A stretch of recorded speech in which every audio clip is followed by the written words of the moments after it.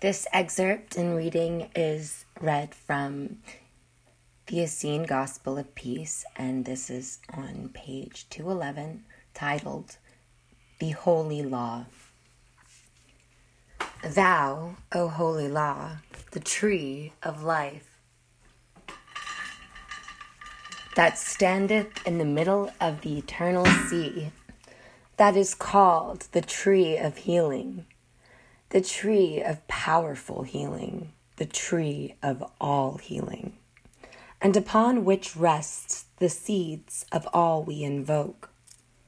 Have ye not known? Have ye not heard? Hath it not been told thee from the beginning?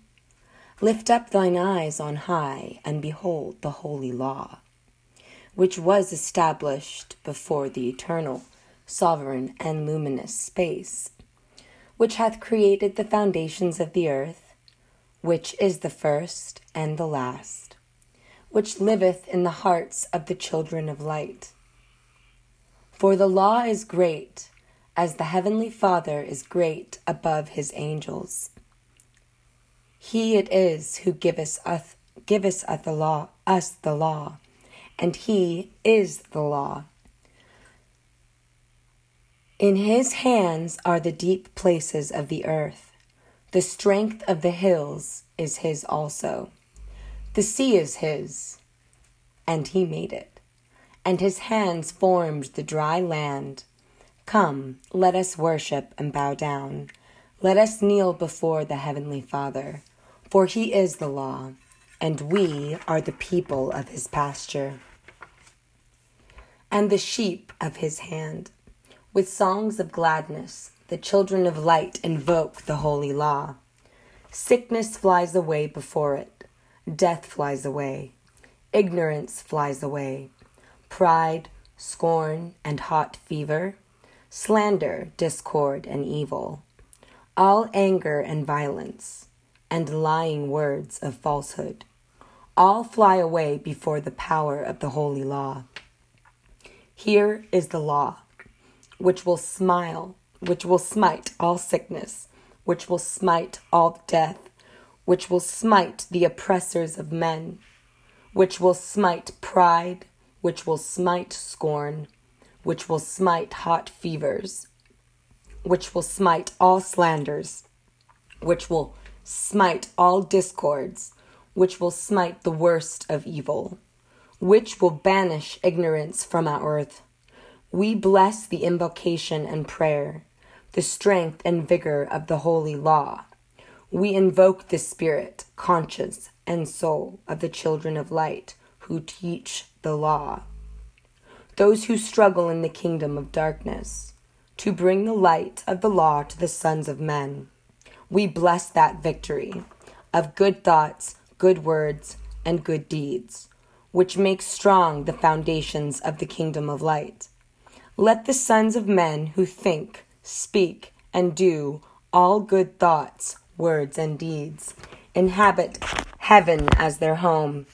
And let those who think, speak, and do evil thoughts, words, and deeds abide in chaos.